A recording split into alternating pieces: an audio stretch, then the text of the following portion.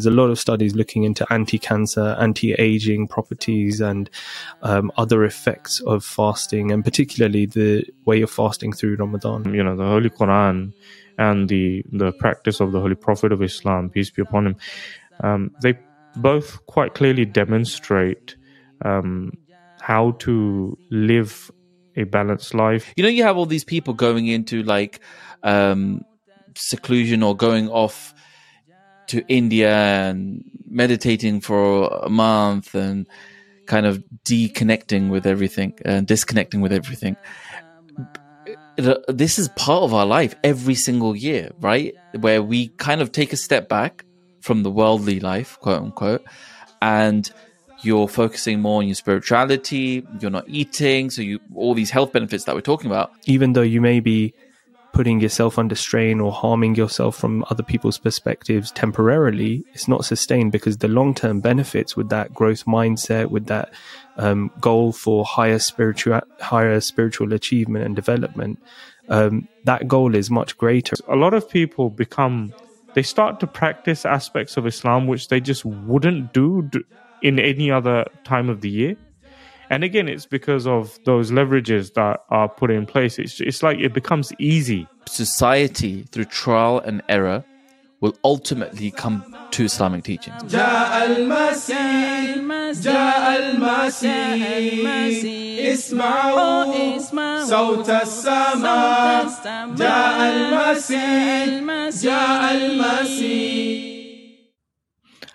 Assalamu alaikum, everyone. Peace be upon you.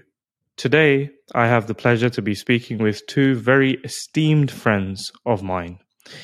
First of all, we have Atal Fateh Tahir, who is a lecturer at Jamia Ahmadiyya UK, a seminary of the Ahmadiyya Muslim community.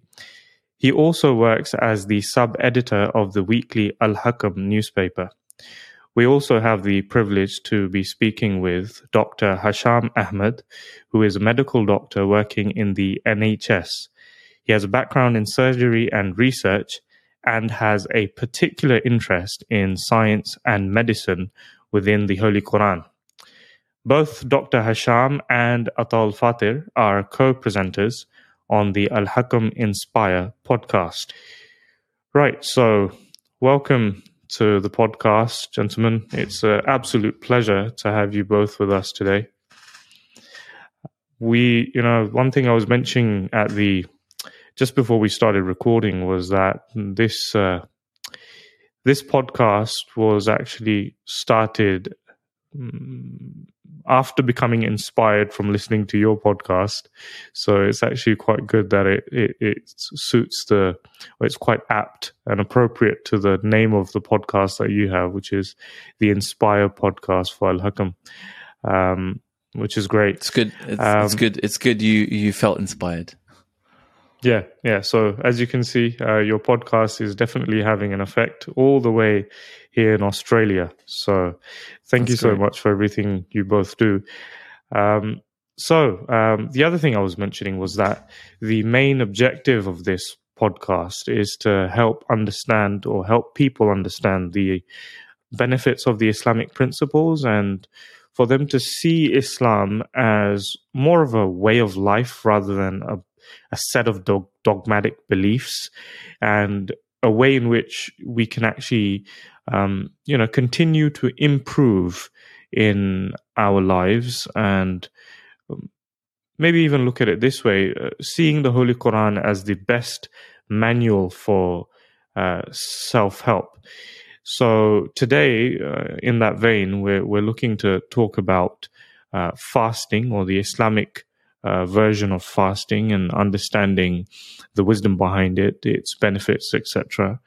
And it's really interesting because growing up, I grew up in the UK just like both of you, and one thing that I'm sure both of you faced, and I faced quite often, not so much now, but particularly whilst growing up, was usually when we would talk about fasting, or whenever I would mention that I'm fasting for the sake of Ramadan, many times you'd get these awkward stares, or people would kind of ask the question that, why would you, stay away from food or even drink for such a long period of time? It's like, why are you starving yourself, and what's the wisdom behind it? And usually it's kind of implied that, well, actually what you're doing is actually harmful for you rather than something which could be of benefit, and you're just doing it because it's some sort of dogmatic belief or ritual that you've picked up from your parents, and there's no really benefit to it. Whereas,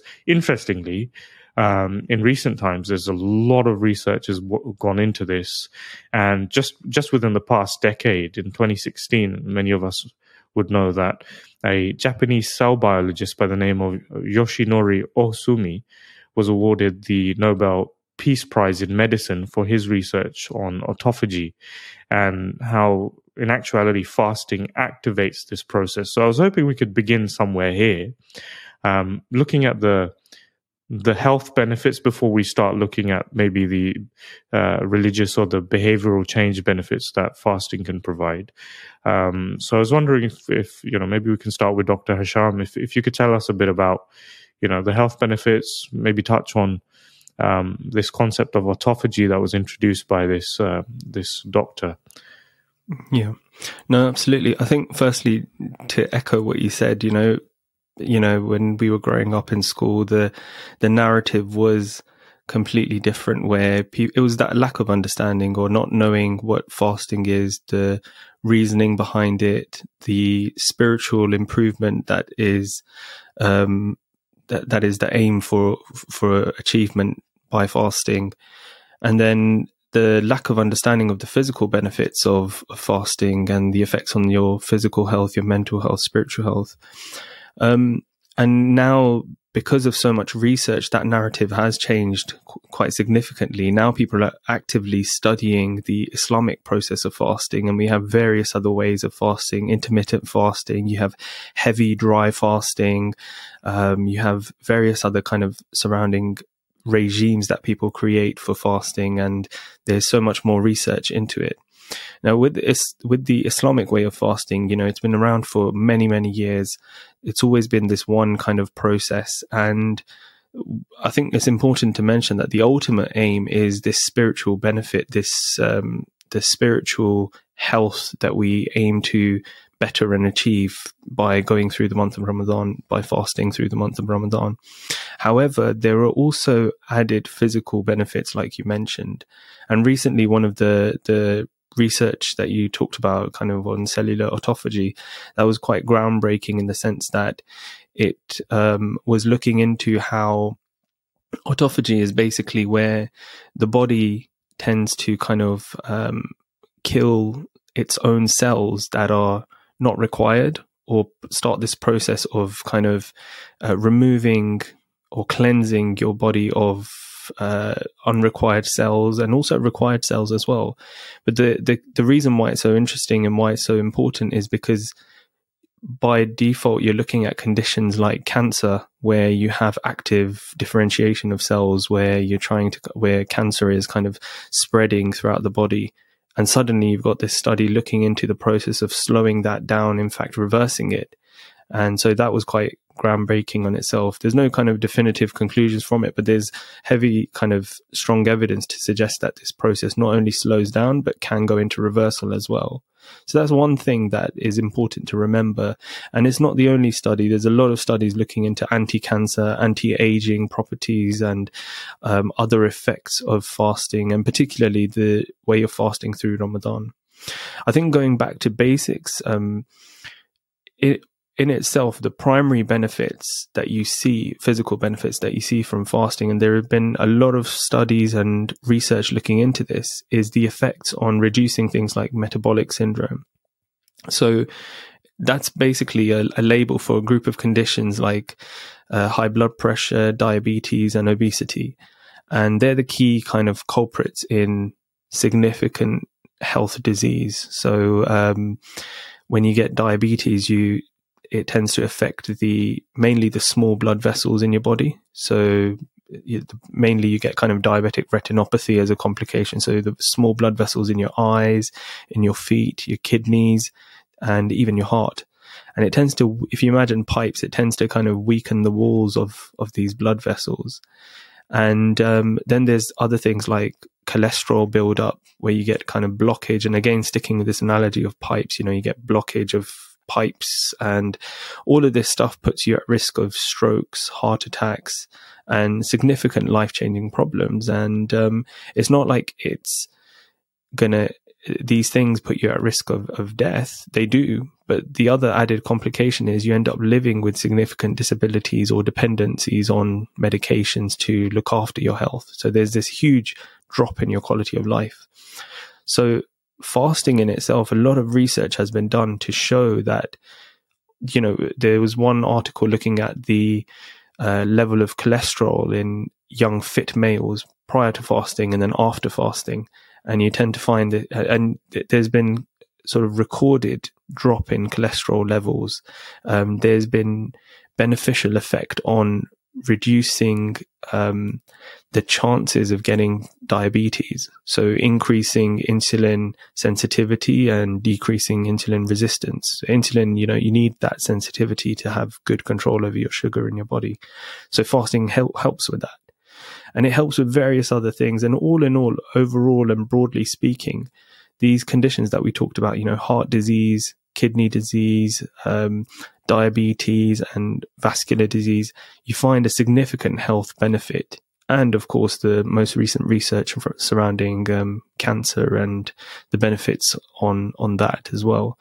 So overall, there are many different types of fasting, but the process that is described within Islam has been shown to be beneficial in multiple ways on your health as well. Right. And it's interesting actually, because nowadays it's just become a thing. I feel that people, you mentioned about how the benefit of not being on pills or on medication in the long term, and I think people have really started to realize that we need to live our lives in a way that you're not dependent on medicine in the long term. And, one thing that we've been trying to present in the podcast episodes that we've recorded thus far is this idea that in actuality, everyone fundamentally is religious. It just really depends on what you mean by religious. And the Islamic understanding would be to live your life in a well-balanced and well-proportioned manner. And within that comes your diet. Within that come, the Holy Quran and the practice of the Holy Prophet of Islam, peace be upon him. They both quite clearly demonstrate how to live a balanced life, what type of foods to eat, what type of foods not to eat, etc. So no, I found that quite interesting. But I'm just wondering, for someone who doesn't have too much knowledge in terms of the science, etc., how would you explain why those health benefits actually take place? As basically what I'm trying to ask is, what's happening? What's happening to the body when you're starving it from food and water, which then results in these good results, right? As in, what's pushing the body to begin this process of autophagy? Yeah, that's a good question. It's very complicated because there's multiple processes that are happening in the body. But kind of simplifying it and broadly speaking, when you go through this period of no food, no water for a certain period of time, dawn till dusk, what you're doing is creating a strain on the body, so a metabolic strain. And due to that, certain processes are activated. So you put strain on the kidney, you put strain on the heart, you put strain on the brain. And so the hormones that are looking after the different processes in the body, they all come under strain and they start working in different ways. The body has a response. If you imagine going out into the cold, right? Icy, cold weather, your body adapts and suddenly certain processes are activated immediately, starts shifting blood to where it's needed and hormones are released and you start breaking down fat and carbohydrates to get that glucose and that energy around the body.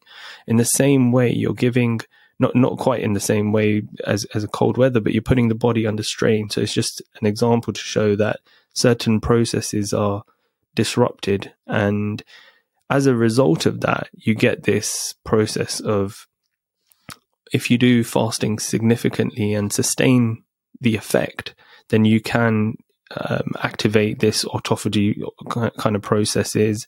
But certainly even within a week of fasting, you'll start activating the reduction in cholesterol, the reduction in insulin resistance, you increase your insulin sensitivity. And so the surrounding processes are beneficial. So you're less likely to, or it provides almost like a period of reset. So you're less likely to kind of head into diabetes compared to someone who doesn't fast at all, right? If you're comparing yourself in these kind of moments, yeah. I think, yeah, definitely, as Dr. Hisham said, there's spot on. There's actually a really good, a couple of podcasts done on really going to the nitty gritty of the science by people like Dr. Andrew Huberman, who we've spoken about on our podcast a lot. Dr. Anna Lemke, who is also she's a professor of medicine at Stanford and does a lot of work on addictions. And she actually explained this concept really well from a neuroscience perspective. And like Dr. Hisham just said, resetting the equilibrium. And like Atta, you just said that, Islam teaches balance, right? So in this day and age of cheap dopamine hits and lots of unhealthy habits like social media scrolling, junk food, video games, and horrible addictions as well, what happens in the brain, and Dr. Anna Lemke explained this beautifully, and she talks about these gremlins in the brain, right? So you have a pain and pleasure balance, right? And equilibrium is where you feel good, right? You're not feeling depressed, not feeling anxious. You're living a good life from a neuroscience perspective. Now, what's happening is when we're getting these cheap dopamine hits, like scrolling on Instagram or YouTube Shorts, or just waiting for those likes for a post or whatever, or having eating chocolate or junk food, that's basically weighing our dopamine scale down. So we're getting a lot of dopamine. However, when we stop that, the pain comes flying down, and your dopamine base level then also gets completely ruined, right? And what happens is your base level comes lower, right?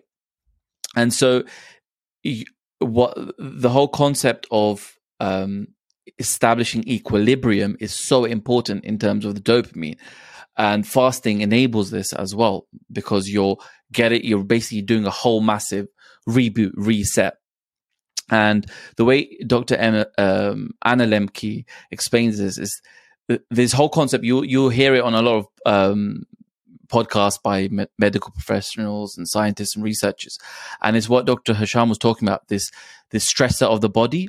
And the term for it is hormesis, which in Greek basically means to put into motion, right? So the concept is low stress on the body, low to medium stress, will actually result in better growth in terms of well-being.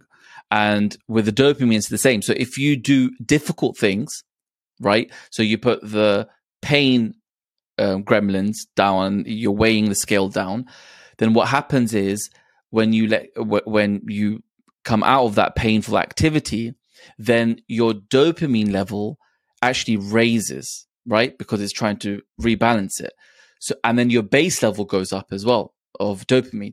So by doing difficult things, hormesis, so that could be cold showers, fasting, exercise, all these kind of things, you're actually increasing your baseline dopamine, right? So you're generally feeling better. So that's a completely Islamic concept. And Ramadan, 30 days of non-stop fasting every day, it's a constant stressor every day. And of course, when it comes to the spiritual element, from the physical element, you're giving your body the stress of, not drinking or eating. And as a result, all these amazing things happen in terms of your health, mental health, physical health as well. So this concept of rebalancing our dopamine levels, especially in this age of, endless cheap hits of dopamine and other feel-good hormones and pleasure hormones, it's just amazing. Especially for someone, we all live in the world, right? In this really fast-paced world, and just resetting everything it's an amazing thing, tool to have at your disposal if it's ingrained into your life. Well, it applies to everything, though, isn't it? Interesting, because it's not just. Well, because we can talk about that as we go further, that, the whole experience of Islamic fasting is not really limited to food. But yeah, it's not this dopamine or this dopaminergic response that we have. It's not limited to just food, but rather I would say the ability to have an immediate way to gratify yourself. And that can manifest itself in so many different ways, right? And what's interesting is, as you said, it's a concept that's quite heavily enshrined in Islamic wisdom. The one particular verse of the Holy Quran comes to mind, which is تبارك الذي بيده الملك وهو على كل شيء قدير الذي خلق الموت والحياة ليبلوكم أيكم أحسن عملا, right? Which is that basically God Almighty is the most grand and majestic being who is responsible for all of creation that we see around us. And then he particularly then points to the fact that he's created death and life so that he may try you, and it may become manifest which among you, or who amongst you, behave in the best manner.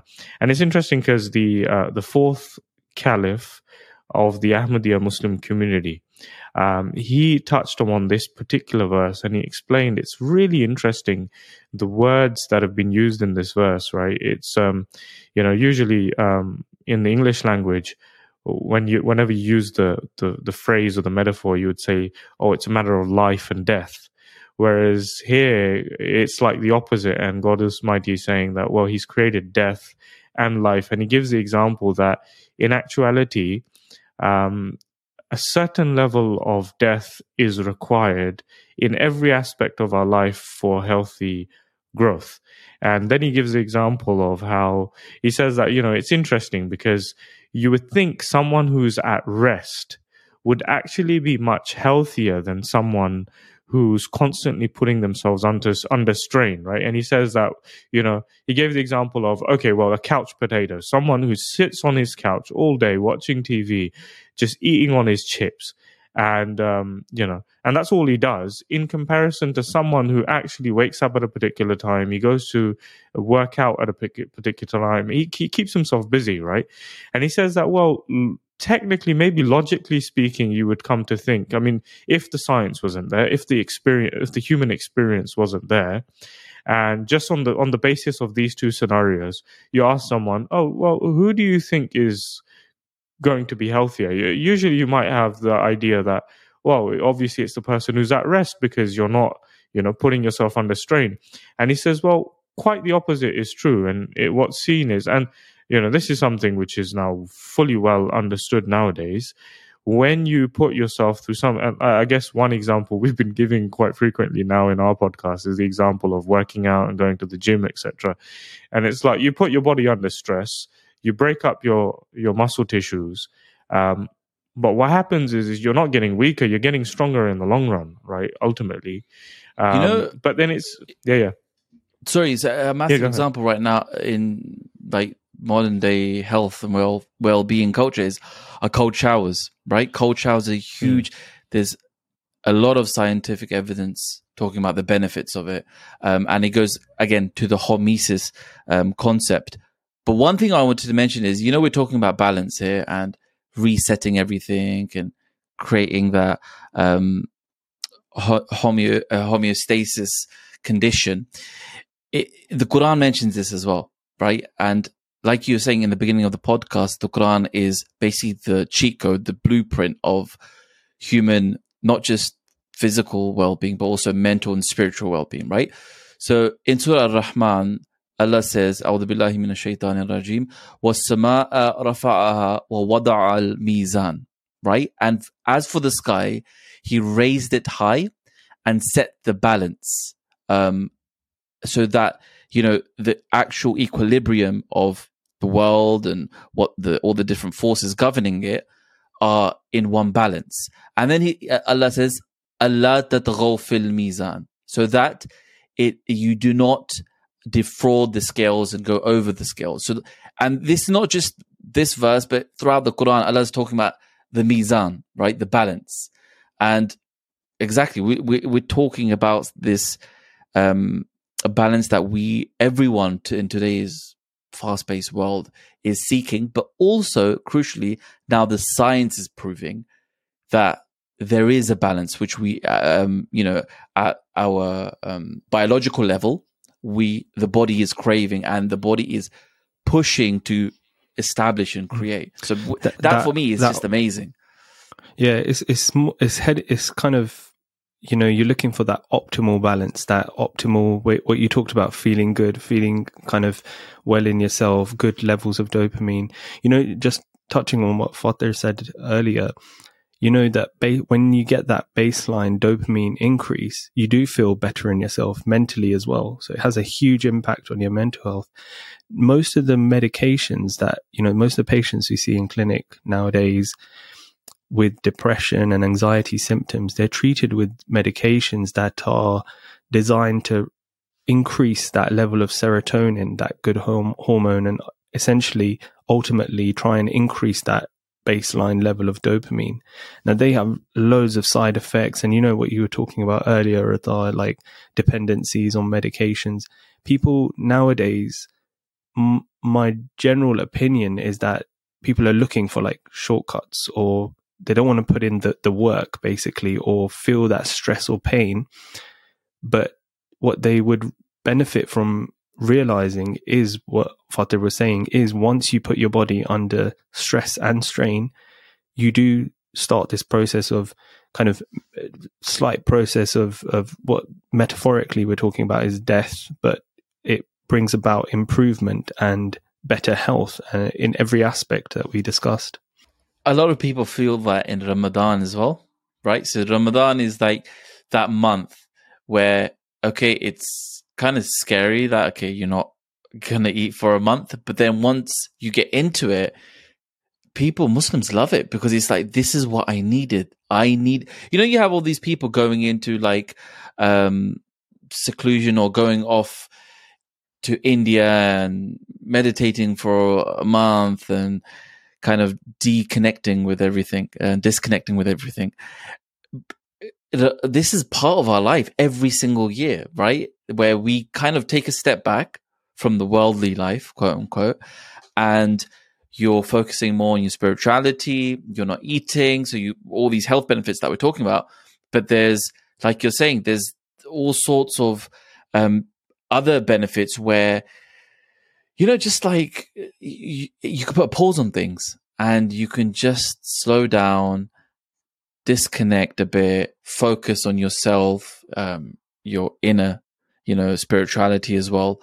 And there is an element of community, which I want to talk about, the importance of community in Ramadan as well, especially. We can come to that later. But yeah, it's just, it's amazing, this whole concept. Something recently that I came across as well was the whole, you mentioned about dopamine, and you can actually use dopamine to your benefit. So the way this idea was presented was that, well, usually we associate dopamine with things that are associated with immediate gratification, right?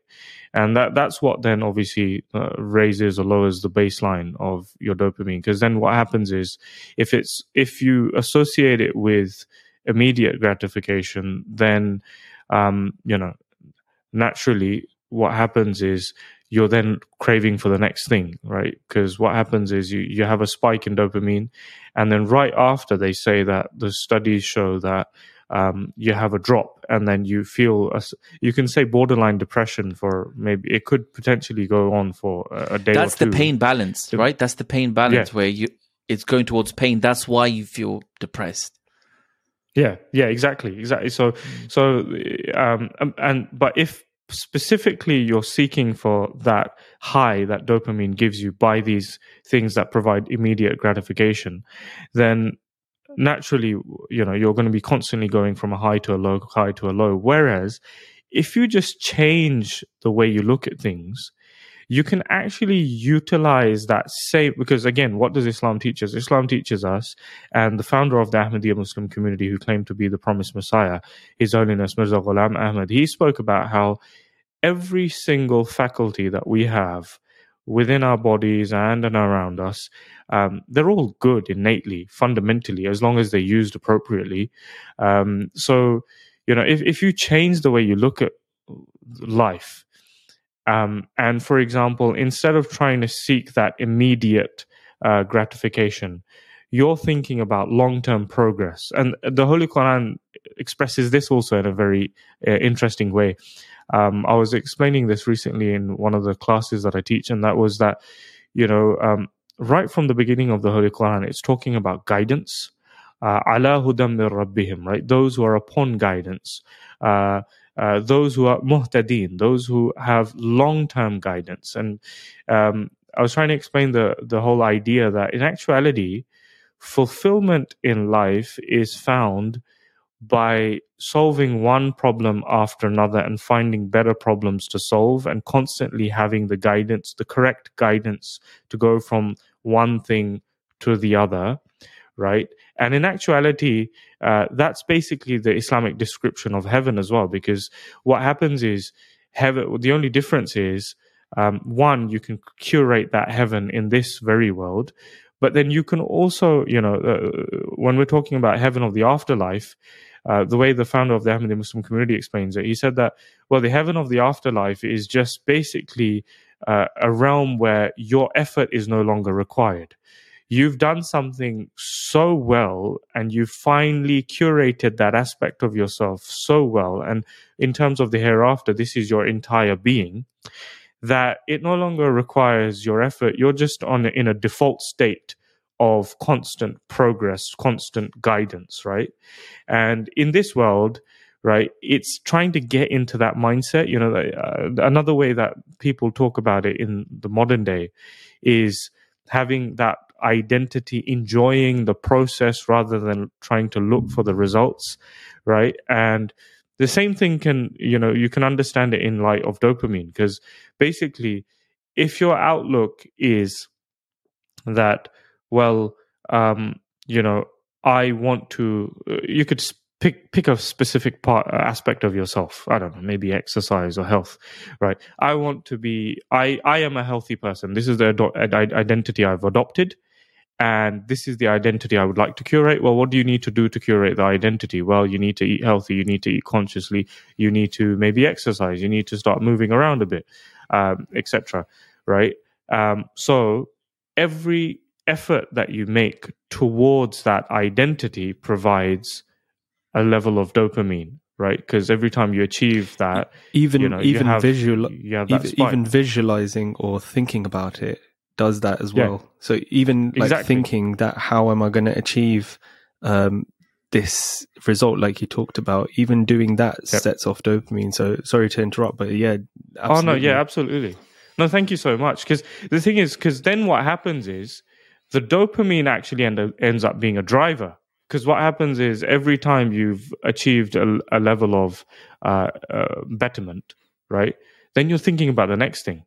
Right, you're thinking about, okay, well, how can I tweak this a little further? How can I curate my life a little bit better? How can I be better at this? And then you're thinking about the next stop, and then you can actually reduce. So there was an individual talking about, because the thing is, it's important that we're able to use knowledge in all fields of life, and try to, not not specify it to just one aspect of life and just think that, well, it's an association with that. So, for example, there's a businessman. He's talking about how, I do the same thing with my business. So usually we have this big project coming up, and we're all all hands on deck for it.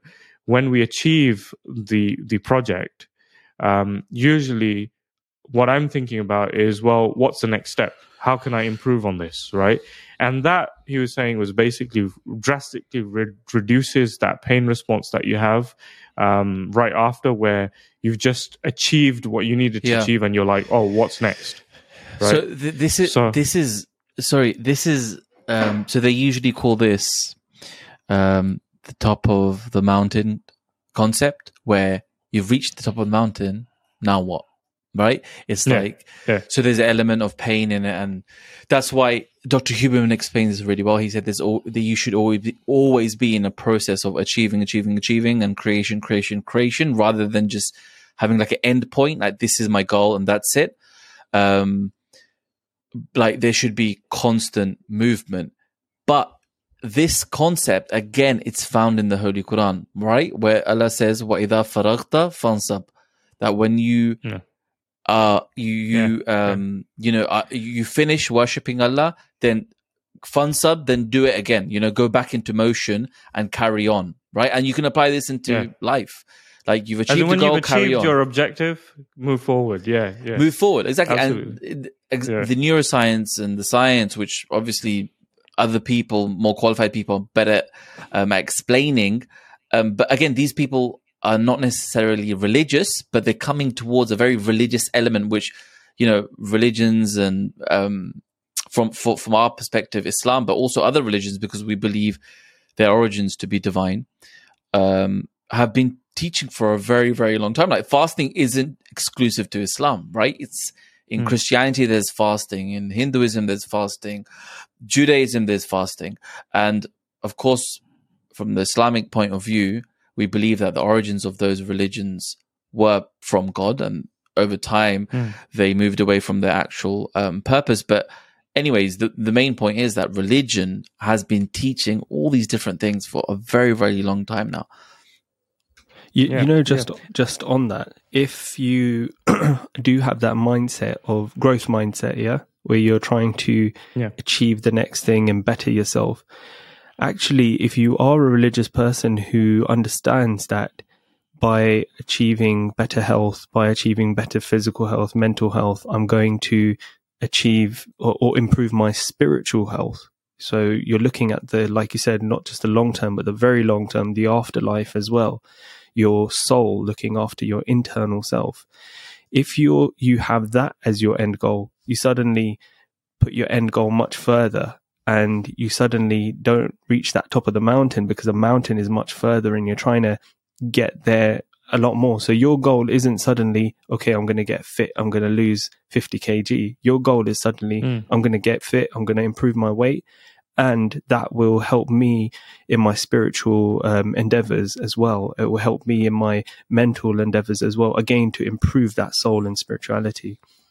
And the Islamic fasting, sorry, just one point. The Islamic fasting is the same. It's not like, we fast once in our life for 30 days. It's every single year.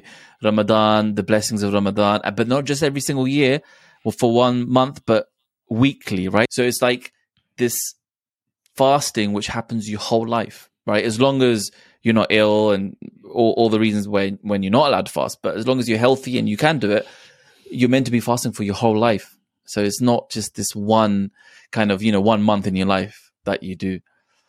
Yeah, absolutely. And it's so good that you said that, because basically what I was about to say was that the reason I'm giving so much time to, because someone might be listening and thinking that, well, why are you talking about dopamine? What's this got to do with fasting? And I think it's really important to kind of get this concept in our minds fully before moving forward, because a problem that I have, even amongst Muslims today, again, a lot of the teachings of the Holy Quran, well, a lot of them are unfortunately just ignored in the first place. But those which are enshrined, those that you inherit from your parents, those teachings, they're very dogmatically done, and we don't really realize that. No, in actuality, each and every one of these forms of worship are assisting you to curate a better life for yourself and to develop that connection with God. And it's important to first, as you said, when you develop that mindset, then you actually look forward to Ramadan. You're not then afraid of the fact that you're going to be potentially starving yourself for 30 days. No, you realize that, no, actually it's a way for me to further, move forward, make further progress, and kind of push myself a little more better. Yeah. Can I just mention one thing before we move away from the kind of health aspect? Is, putting your body under what some people could look at it and say, like what Fatih said earlier, that you're putting your body under strain, because why not just fast but be able to drink? Because some people say that, by not drinking, you're harming yourself. To keep your kidneys functioning well, you should ideally be drinking throughout the day. And there have been studies that show that when you fast without drinking, so no water, that does have a negative effect on your kidneys. It puts strain on your kidneys. However, it's so interesting to see that what we classify in the scientific world as, strain on the kidneys, in actuality, there are loads of studies looking at, providing you have healthy kidney function and you don't have kidney disease, right? You do see a drop in kidney function by going through this month of Ramadan, but it's not sustained. Your body is clearly under strain, but it's not sustained. Your body bounces back as well. So it's this aspect of, you're putting yourself under strain, and yes, you're going through that difficult kind of period, but the ultimate goal that you're trying to achieve, even though you may be putting yourself under strain or harming yourself from other people's perspectives temporarily, it's not sustained, because the long-term benefits with that growth mindset, with that goal for higher spiritual achievement and development, that goal is much greater and sustained. And I think that's why in Islam, there is guidance to people who are unwell with long-term conditions or not able to fast. There's a whole host of conditions detailed, which you guys can know more about as well. But there is that element, and you can still gain spiritual benefits throughout the month of Ramadan, even if you can't fast. Fasting is only the physical aspect, and I think that goes back to my point earlier about, having that ultimate goal for spiritual development as the primary purpose of the month of Ramadan. Yeah, no, absolutely. So I think that's a great segue to just move forward to this aspect of the conversation, which is, so why do we fast in the month of Ramadan? What's so special about Islamic fasting? As in, I think that's why we're here, to kind of understand and unpack this concept. I think there's so many aspects to it, because what I think we've already mentioned this, but what I find interesting is that, for the longest time we had, people talking about how maybe what Muslims are doing during this month is actually harmful, and it's just this dogmatic practice that they do just for the sake of it, and there's no benefit to it. And obviously, the research, as we've discussed, is not just quite reassuring, it's very reassuring. And I think to many Muslims, it's faith inspiring, really. But then obviously, aside from the research in the physical benefits of it,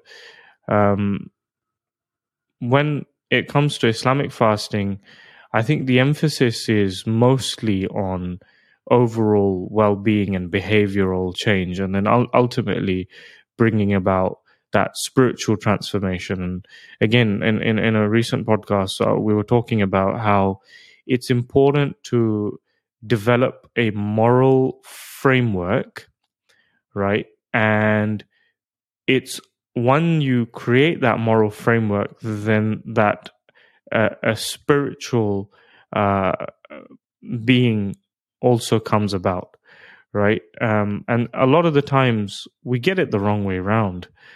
We sometimes don't realize that spirituality is a byproduct of the moral framework that you create for yourself first and foremost.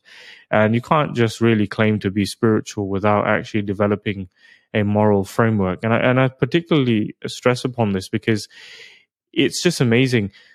One way to look at Islamic fasting, and particularly the month of Ramadan, is it kind of puts in all the leverages and the systems in place to kind of assist you in bringing about that behavioral change, in developing habits. Because there's a lot of, again, there's research done on habits as well. I mean, it's incredible.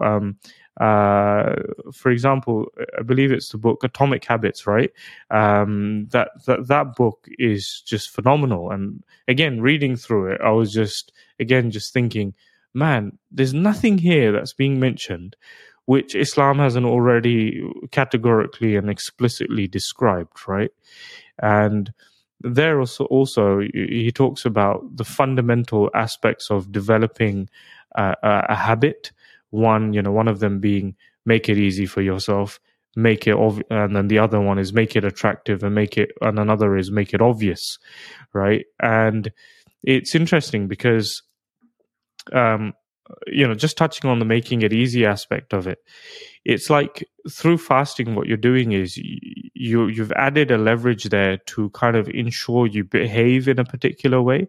So, for example, what happens, right? So Muslims would wake up before the break of dawn.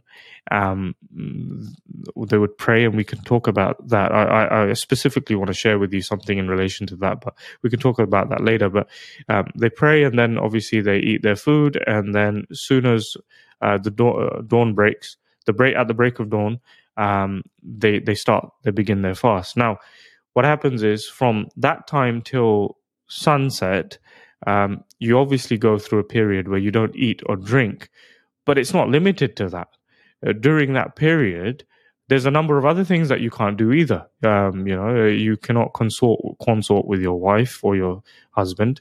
You shouldn't be telling lies. You shouldn't be behaving inappropriately at all, right? You can't curse. You can't do anything, because what happens is what you should be having, and what most people will have in the back of their minds is, well, if I do this, then it will invalidate my fast, and this whole fast, basically, I'm doing it for no reason, and I might as well go and eat and drink something if I'm behaving like that, right? But why I touch upon this in particular is there's a concept that the founder of the Ahmadi Muslim community put forward quite clearly, and he was saying that, well, if you can hold off on that which is permissible, then in the long run, it's easier for you to stay away from that which is impermissible and that which is unhealthy for you. So in actuality, what you're doing is you're kind of putting yourself in a position to, or you've kind of set these leverages which help you behave in a particular way for a extended period of time, which you otherwise might not do. And there's another way that it kind of manifests itself, right? I mean, you can be very specific. For example, you can be much more conscious of, are you lying, or are you telling the truth? Are you being straightforward, or are you trying to beat around the bush? You can go to that level of accuracy. But then one thing that I've seen also in the month of Ramadan, and I'm sure both of you've witnessed, and usually a lot of people comment on this, which I don't think is quite fair. Well, it depends on what the long-term objective is. But what you'll see is a lot of people they start to practice aspects of Islam which they just wouldn't do in any other time of the year. And again, it's because of those leverages that are put in place. It's like it becomes easy to do those things. And you'll see people, like sometimes I remember when I was in school, you had women, you'd see women who would never wear the hijab, but during the month of Ramadan, for some reason, they would decide that, well, no, it's important for me to dress modestly and behave modestly because I'm fasting and my fasting requires me to do that. So, I mean, that's just one example. Do you think the community aspect or the fact that the environment as well has an impact on that? Well, absolutely. Yeah, no, absolutely. And I think that then again speaks to, I think it's incredible because I think the month of Ramadan in particular speaks to all these three aspects of behavioral change, which is making it easy, making it attractive, and making it obvious. Because it's just incredible because when you've got a whole community behind you doing the same thing, right? And for example, you take a household. You've got the dad waking up, you've got the mum waking up, you've got the older sister and brother waking up, right? Then naturally you're going to wake up, right? And if they're eating at a particular time, you're going to try and wake up and eat at that particular time as well, right? And then you've got the mosque, which comes into play. People tend to come to the mosque more so during the month of Ramadan and get involved with religious teaching more so in the month of Ramadan, and it kind of becomes attractive, right? The all of this kind of becomes an attractive thing to do, right? Go ahead. We would just explain, like, even with exercise, and when you're following a diet or you want to exercise, we always say get a partner, find someone to go to the gym with because they'll hold you accountable and you'll feel bad not doing it, not going because you said you would go. It's kind of that community culture, and this is such an integral, vital, crucial part of Islam. Community, right? Like, for example, Muslim men have to, right? It's not a choice. They have to pray 5 times a day in congregation. Like, they should. It's like highly, highly recommended, right? If there's no legitimate reasons in place, they should go to the mosque. So you're meeting people 5 times a day. Then, Ramadan's the same thing. There's a lot of community, a lot of prayers going on collectively, and then you're opening your fast collectively, and then you're encouraged to enable other people to open their fast. So all these different things, like, really, it's very integral to Islam. Even the concept of Hajj or Eid or the different festivals and celebrations within Islam, it's all based around community. And it just makes everything so much easier because everyone's doing it in your community. Absolutely. And it's just, the element of having a support group or a support is also very important in terms of trying to develop an identity and bring about proper behavioral transformation. And, I was talking about how, it makes it easy, it makes it attractive because everyone's doing it. And then on top of that, especially when you have specific individuals, because, you'll have particular individuals who really welcome the month, right? And that's something which is then observed by many, and they aspire to be like that person, right?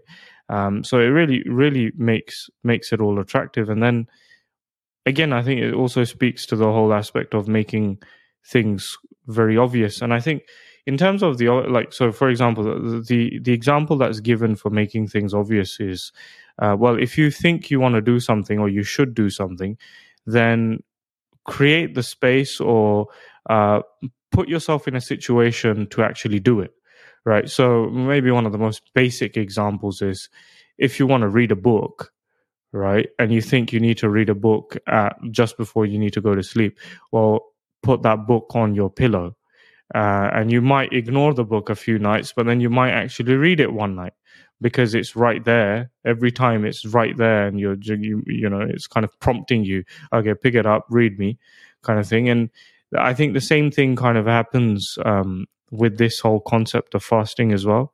Particular leverages are put into place which kind of push you to behave in a specific way, and you don't really have any other choice but to do that. And it's just it's just really profound what's going on during that month in particular.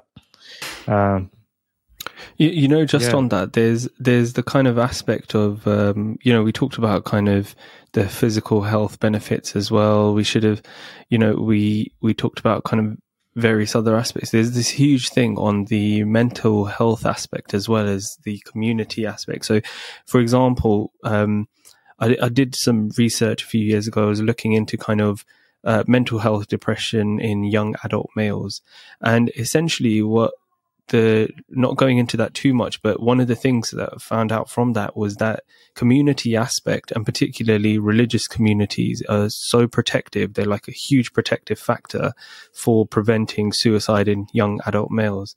And it goes back to what Fatih was mentioning earlier, that, this, it makes it easier. It gives you that identity as well. And by partaking in Ramadan, which is prescribed individually, but also a huge part of it is these community-based activities. So, for example, praying the Tarawih prayer at night time, having iftar with your family, or there's iftar at the mosque as well, which creates an opportunity or an environment to engage within your community. All of these things, they help you to do the instruction, to help you to carry out the instructions or follow the teachings of Islam and follow the teachings prescribed about Ramadan and fasting. But two, they also allow you to engage with each other and get that kind of community aspect. And overall, I think it's a hugely positive thing. And it's been shown across multiple aspects of research as well. There was this study that's just recently come out. It was done in China, and the conclusion was like socializing every day with your friends more than halves the risk of death within 5 years at the age of like 80 and beyond. So they did it in like seniors. So one of the doctors, they said this study found that frequent participation in social activity was associated with prolonged overall survival time. From baseline to 5 years of follow-up, the more frequent the social activity, the more prolonged the survival time. This was done in people who are 80 and above. So, but there's loads of studies like that. There's tons of studies of the importance of having community, the importance of having a social network where you're connected. And another thing where, this comes into Ramadan is, they say, like, tell me who your friends are, or tell who you are. It's the same thing. Like, you're surrounded by people who are worshipping, who are focusing on their spirituality. That's going to brush off, right? And you're going to be affected by that. And the Quran says, "Kunu ma'as sadiqin," like, be with the truthful, be with the pious, the righteous people. So it's like it's so ingrained in Islamic teachings that it's funny, because we're born in the West. We've all been raised in the West. And like you're saying, growing up, a lot of people would be questioning Islamic concepts and things. And it's only now, with 2023 and just endless amount of science and research coming out, which is just, solidifying the Islamic concepts and how important they are for our mental, spiritual, well, at least mental and physical health. Spiritual, obviously, they can't measure. That's a different element. But yeah, at least for your physical and mental health, Islamic teachings are just beautiful. Absolutely. I really like. Sorry, I was just going to say, I really like the point you made earlier about you have to have morality to be able to reach that level of spirituality. Like you mentioned, the Promised Messiah, Hazrat Mirza Ghulam Ahmad, explains this in a lot of detail in his book, The Philosophy of Teachings of Islam. But it's that aspect of, and I think that's what we're finding nowadays, where, like, on social media, you have individuals like Andrew Tate, well-known people who have openly accepted Islam, and there's open discussions about kind of Islam in its sense, how it's a moral religion, how it upholds integrity, and they're looking at the kind of the moral aspect of it, and that is perhaps inclining them towards looking into it further and understanding that there is a level of spirituality above this. So I think that's a hugely important factor that you mentioned. Yeah, and it's interesting because we're getting a lot of people reaching out to us in recent times who they're just, they're quite clear as well why they're reaching out. They're saying very clearly that they're fed up with the hedonistic and ideals that modern society has propagated and which they've followed for a very long time now. And they've come to realize that the long-term benefits are within the Islamic principles, and that in actuality, if there is any religion which espouses principles that speak to your very human nature, it is Islam. It's just incredible. Like I feel like there's this large scale exodus of people now coming back to religion, and Islam is like there welcoming people with open arms. Like, finally you found your way. There's this really amazing sermon which the second Khalifa of the Ahmadi Muslim community gave. And in it, he said, look, you can prove the truth of Islam just by the fact that Islamic teachings, and you can prove the existence of God, in fact, as well, just by the fact that society, through trial and error, will ultimately come to Islamic teachings. For example, alcohol. He gave the example of alcohol. Before, people used to love alcohol, and it used to be a prized thing, and the health benefits and this and that. And the Quran does recognize that it has some benefit, but ultimately the disadvantages outweigh any benefit.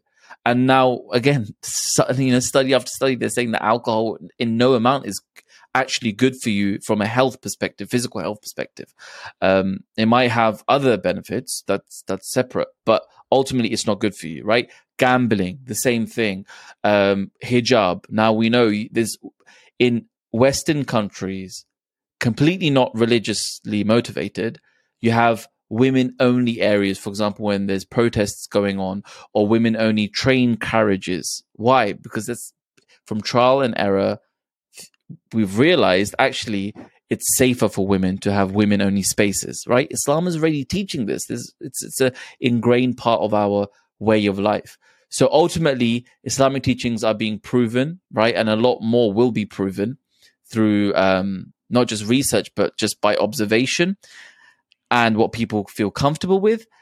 And that then proves, that means the person who gave these teachings, i.e. God, or the book that gave these teachings, must have divine origins, because only the author or the creator could understand the human condition in such a way to give these teachings, that these teachings are being proven now by society that they're healthy for us. So I thought that was really amazing. Yeah, no, nowadays there's like all these, any good, you have we live in the time of influencers, and any good fitness influencer, right, who's not swindling you for your money and is actually giving you practical advice, they're openly saying it now. Just don't drink alcohol. I've completely left alcohol, and ever since I've stopped drinking alcohol, I've been living a much better life. And the other thing which I think it really speaks to is that it's been described on the world stage in a number of ways, and I think it's something that really speaks to people today, which is, we were talking about how everyone would like to live a fulfilled life. If you're taking measures to live a fulfilled and well-proportioned life, then I would say that by default you're religious, right? And it's interesting because the reason they're doing it, one way it's described is, well, the only way you're actually going to attain fulfillment in life is if you try to achieve and you aspire and work towards the ultimate good, right? And in the previous podcast, we were talking about how that's a very good idea.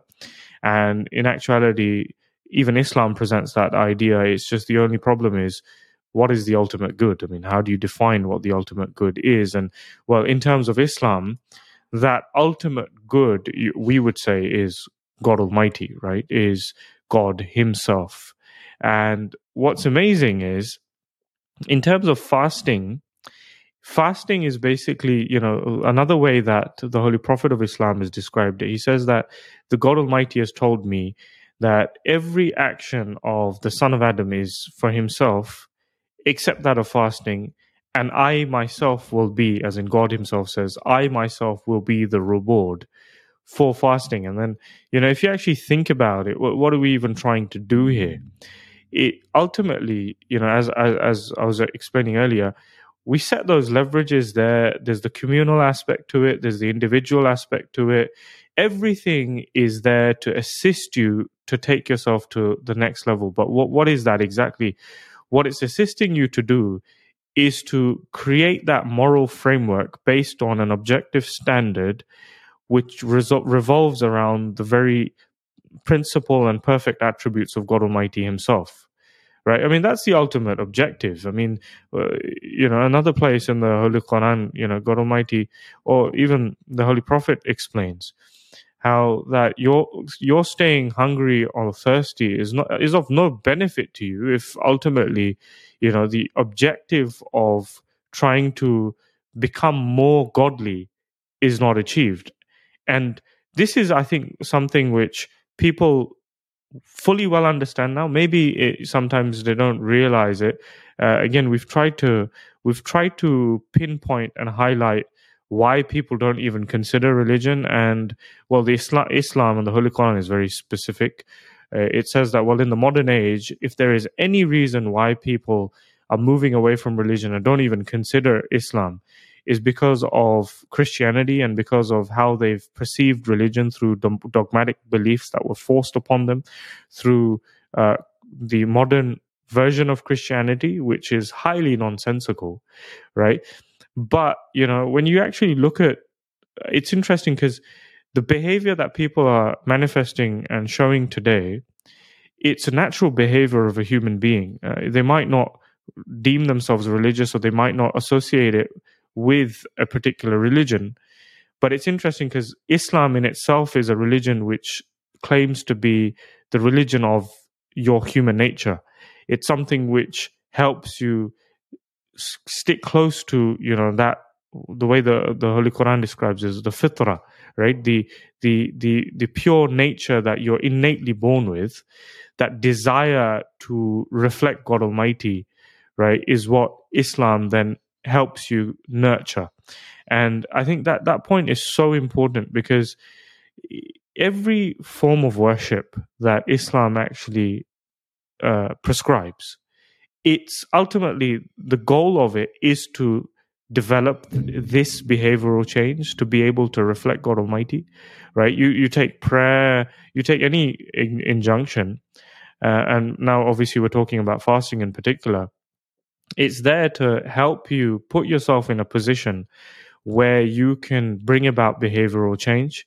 And it's the other example that I quite like, and I try to think about, is I'm sure a lot of people are aware of the concept of progressive overload, right? You need to, for any form of progression and growth, you need to progressively overload yourself. But there is a point in time where there are moments in time, and there's moments in your life where you can potentially stagnate, and it's very difficult for you to bring about further growth.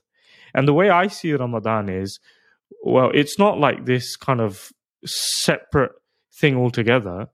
Technically, the whole 11 months you're working towards being more like God, right? Through other aspects of Islamic teachings, and also sometimes fasting. But then in the month of Ramadan in particular, it's like, now it's a concentration camp. Now it's time. It's boot camp time. Now if you want to push yourself a little further, here's the perfect opportunity to, take yourself to another level, right? To raise that baseline. We received a few questions from here and there. And I was hoping to really talk to you both about it.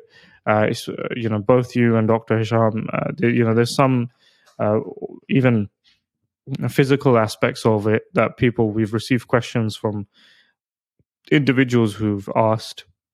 So I was just, I guess I'll just ask one question at a time and see what you have to say. So, feel free, quick fire questions, whatever. Yeah, jump in. Yeah, yeah. So the one question was, what type of foods should should you be eating during Ramadan? Because there's a whole aspect of nutrition, right?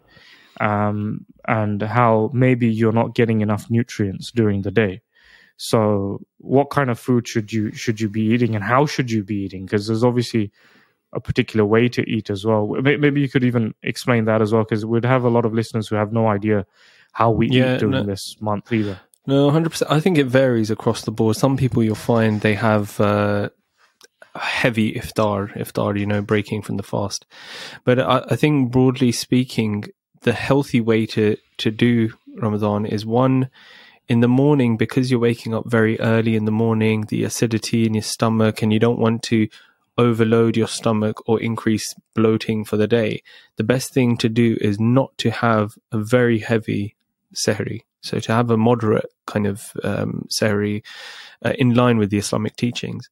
With the iftar, again, that if you suddenly have a massive meal, you'll increase the hormonal response that you have, or the digestive enzymes that you're secreting, and your digestive system suddenly, which has been empty for the entire day, is loaded with lots of food that it now has to start digesting.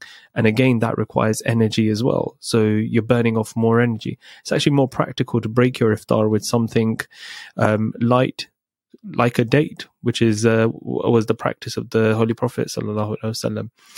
And this provides sugar, nutrients, allows for the brain to start functioning again at its higher level.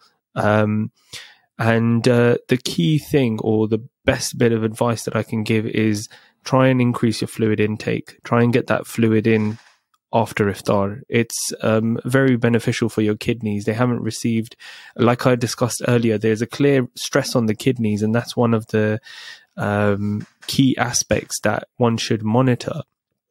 That you should increase that fluid intake and allow your kidneys to flush through and start functioning again. And actually, by doing this on a regular basis over the 30 days, your body adapts quite well.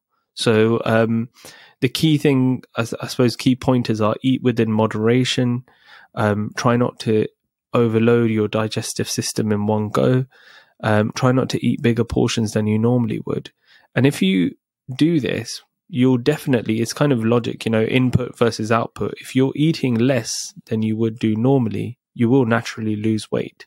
If you're losing weight, you're going to lower your cholesterol, lower your chances of diabetes, and increase your insulin sensitivity. So all of this goes hand in hand with the physical benefits. But I suppose the only other added bit of advice is try and drink more fluids as well throughout the night.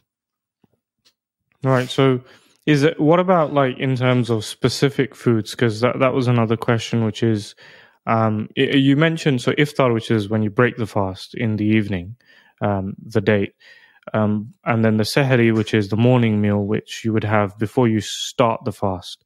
So what kind of food would you recommend eating for the actual morning meal, right? As in, is it like carb heavy or protein heavy, or what would be good? As in, I guess maybe the question stems from the idea that, well, you have to stay, I mean, in the UK, you have to stay hungry for maybe 18 hours. Here, it might be slightly less, but it's like, so you have enough to keep you going through the day? Well, actually, the type of food is, it can vary. There's no specific, this type of food is good, this type of food is bad. What's key is your calorie intake. So if you're getting enough to get that energy in. So if you get a heavy protein meal, naturally it's going to leave you a little bit more bloated, might give symptoms of reflux. So it's better to have a lighter sort of normal breakfast meal, like you do, like cereal or something that you would have as a breakfast kind of meal. One thing if you could do, if you wanted to increase your kind of, if you're health conscious, is try and include within the iftar and sahri meal some aspect of your 5-a-day fruits, to try and increase that kind of intake and get those antioxidants in, get the nutrients, the vitamins and the minerals that you require, your body requires on a day-to-day basis. And that way, as long as you're not overloading your calorie intake, whether that's at sahri or iftar, then you won't put on weight. Quite a lot of people, actually, your digestive system is designed that metabolism isn't the best if you're having heavy. In other words, if you're having heavy meals towards the end of the day, even if you're not fasting, so on a day-to-day basis, you're more likely to gain, put on weight and sustain that kind of fat. So you're not metabolizing as well as you would do, because in the day you're functioning, you're walking around, you're kind of active. So it's better to have a heavier breakfast than it is to have a heavier dinner on a day-to-day basis. And just taking that principle into fasting, you don't want to have that heavy iftar at the end of the day, because it will lead to weight gain. Yeah, no, absolutely. Some people also try to do this thing where because obviously at sunset when you're allowed to eat, it's also time for the prayer at that time, which is called Maghrib, right? So some people, they'll have like maybe a glass of milk or a date and a glass of milk, and then they'll just go for the prayer, and then they'll have dinner at a later time. So I was just the why that comes to mind is because you know how you were saying that maybe it's not a good idea to just load yourself with a lot of food immediately. So I was thinking maybe is that a good idea as well? As in, would you recommend that they do that, or because some people would argue that, well, why not just have the dinner then, right? Like immediately. Yeah, you probably heard this phrase, like the food coma or the postprandial kind of phase that you have after a big meal. So if you, excuse me, if you can imagine after a long day when you haven't eaten, and you have a massive meal, suddenly your body's going into digestive mode. You're going from that, you're switching on all the elements of digestion, this aspect of, focusing that energy in breaking down that food. Now, if you have that heavy meal straight away, that side of things kicks in straight away, and straight away an individual might find themselves becoming more drowsy or low energy in that aspect. If you have a simple kind of iftar, sugar, something or carbohydrate and fluids to kind of introduce food again into your gut, suddenly that process switches on, but not to that extent that it would do with a heavy meal. And if you're going to pray, in the meantime, you've given yourself a break. Your gut is, again, you're actively doing something. You're not just focused on digesting food. You're actually continuing to carry out your duties to stay active. And then you digest better when you have that meal later on, providing it's not very heavy like some people do. But again, that would be the wisdom behind it could be explained scientifically, but there are practical benefits in the way that the Holy Prophet ﷺ practiced Islam and practiced breaking the fast, in terms of having a short break for the fast and then performing his prayers and then carrying on and having a meal afterwards. So there are practical benefits which have a positive biochemical impact on the body as well. It's interesting how you mentioned the whole caloric intake aspect of it, because I think that's what causes the headaches, isn't it? Because it's like what I mean is it's the quality that's important, not the quantity. Because sometimes what people are thinking is like, well, I've starved myself throughout the day. Now I need to just eat something. Like I need to just eat as much as I can, right? Whereas technically, you can most probably reach or come close to your caloric intake without stuffing yourself. You just eat the right nutrient-dense foods, right? And then from that, I guess the other question was that, what about hydration? You mentioned how it's important to keep hydrated. But if you've got a very small window to drink and eat and drink, what's the amount of liquid that you should actually be taking so that the next day you're not suffering from immense migraines and stuff? I mean, the migraines and the headaches are partly to do with the reduced fluid intake, but most of it is to do with the kind of disruption in your daily habit of eating throughout the day. the body is under stress. So it's that stress response that's associated. In terms of fluid intake, you should ideally have your kind of regular, 2 to 4 liters a day of water. But, the kidneys, like I mentioned earlier on in the podcast, that there are so many studies looking into the fact that there is a stress response on the kidneys, but it's not sustained post Ramadan. So after Ramadan, it does recover and returns to baseline in a healthy individual, providing you don't have any kind of kidney disease. So fluid intake is important to maintain that kidney health and prevent things like kidney injury, acute kidney injury, and these sorts of things. But it's all within moderation. So it's not like you should suddenly start drinking extra water throughout the night. You should still aim for that. And I know the period is limited, but it's not a bad thing to have a limitation on your fluid intake as well. Again, overall, so I'll finish off with one reference to a study where they looked at people who fasted with the ability to have water and fluid, and people who fasted without the ability to have water and fluid, and looked at the kind of different responses between the metabolic responses that occur within the body. And essentially, the key thing that they were looking at in particular in this study was the anti-inflammatory response. So how does the body begin to repair itself and start that whole process, which is kind of secondary to that process of autophagy that we were talking about. Now, they found that it was obviously and logically more strenuous on the body, and you had a higher anti-inflammatory response in the people who fasted without water. So in other words, the metabolic response that you're getting, the effect on your body from fasting, is greater when you don't have water for that fasting period. But then at the same time, and it has to be measured over the entire fasting period, so 30 days. But at the same time, it's advisable from a kind of clinical standpoint that you should drink enough water. It doesn't have to be the full 2 to 4 liters, but you should be trying to make an active effort to increase water intake during the hours that you don't fast to allow healthy kidney recovery as well. What about people who work out?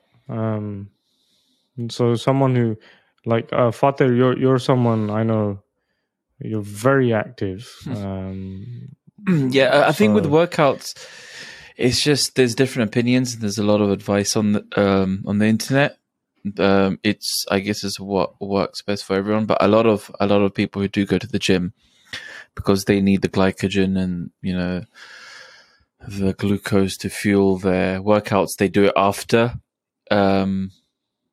opening their fast, breaking fast. Yeah, so 2-3 hours after, or like I like to do it just before. I just feel good, and then as soon as you break it, you go straight into your workout. You go straight into refueling. So yeah, there's a lot out on the internet. What's your day like usually during Ramadan? Yeah, so I think this is typical. A typical day. So you start off with Tahajjud prayers, and then you have your morning breakfast, then go to the mosque, do your Fajr, come back, listen to the lecture on the Quran, come back and read the Quran, and throughout the day you just go about your normal work day. And of course, the element of completing the Quran in 1 month is always there for all Muslims to try to do that, because the Holy Prophet ﷺ did that with Angel Gabriel, and every Ramadan went through the whole Quran. So you just kind of build it around that, and Zikr Ilahi, which is remembrance of Allah, like we said, the voluntary prayers.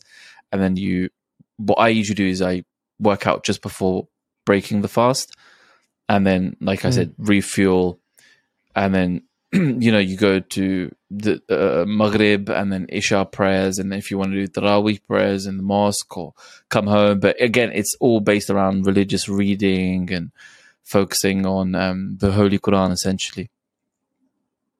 Right. Yeah. No, but so in terms of, like, you said you work out before breaking the fast. Yeah. So it's just easy. It's easy because once you get into, there's something called immunosuppression. But you strength train, or do you anything? Are you doing cardio or strength training? Everything. Because I'm presuming you can do strength training during a fast. I'm sure your power output and your strength is much less because you don't have the glycogen stores really to fuel your workouts. But there is an amazing feeling. Loads of people now are working out whilst in a fasted state in the morning. They've been fasting for a long time, 13, 14 hours. So it's a typical thing. It's not like, it's not impossible at all. And your water's low, but it's fine. It's not an issue. A lot of people will relate to this, that they've had a workout, they've done a workout, they've played some sports, and they're just not hungry after that. I was just going to say, it might even be beneficial to do it in the fasting state, because when you have done iftar, your body is then focused wholly on digesting your food, metabolizing it the best. Whereas if you work out after iftar, you don't get that. Your body's under a huge stress response. You might even be doing more damage in some aspects, because suddenly you push yourself all day, and then suddenly you're pushing yourself even more. The period of iftar to sahri should really be about sleep, eat, rest, fluid, and get yourself, because essentially that's what the purpose of Ramadan is, to fast, and during that fasting period to live your life and with the high moral qualities we talked about, whilst achieving a particular purpose. And perhaps in your daily lifestyle you'd go to the gym, so you should try to include that within that period, ideally later on in the fast year. Because in Australia, we've got a lot of gym goers. I mean, it's like, it's a big thing here. So I know, like, a lot of people would be interested to know if you're fasting. I'm presuming that in terms of strength training, you wouldn't be doing big weights then. You'd reduce the load. You wouldn't. Because you wouldn't be able to lift. Yeah, exactly. Typically, people who are strength training, is probably more beneficial for them to do it after having their food. So they'll do it late at night, usually. What I've kind of seen online, they usually do after Isha prayers. So they've had a good meal, they've got the glycogen stores up, and then they can fuel the workout, and so they can lift and stuff. Yeah, it's all about kind of balancing and moderation. So if you are someone who is focused on, because if you do heavy strength training in the day, bearing in mind you're not drinking, bearing in mind the kind of references I made earlier, your kidneys are under a stress response. When when you're breaking down muscle, you're releasing things that are filtered through the kidney, so the kidney has to work even harder. So you're causing kidney injury as well. And we have seen patients who have heavy bodybuilders who have, not to do with fasting, but because of the way they train, have caused significant kidney injury, requiring so basically leading them to chronic kidney injury, dropping their kidney function significantly. So you have to be a little bit careful as well with the type of exercise you do. And I think it does vary on the kind of what your end goal is. For those people who are heavyweight trainers, they may eat a heavy iftar as well, get that energy back, and then go for training later on. But they all balance it within give appropriate kind of time periods to rest and recover as well. But some people have trained themselves physically towards being able to deal with that. What's your day like? Because you're a doctor, so you're most probably at the surgery, or the hospital. Yeah, no, it's awful. It really, because throughout the day mentally you're using a lot of effort to try and diagnose and help people, and you definitely see that strain towards the end of the day. So that ability to make decisions, because most of my job is to make decisions and decide, okay, what are we going to do next, managing different people. I mean, now I'll probably see about sort of 40 patients a day. So if you can imagine, towards the end of the day, you're starting to really slow down. And it's important because whatever you do affects another person's life or their health.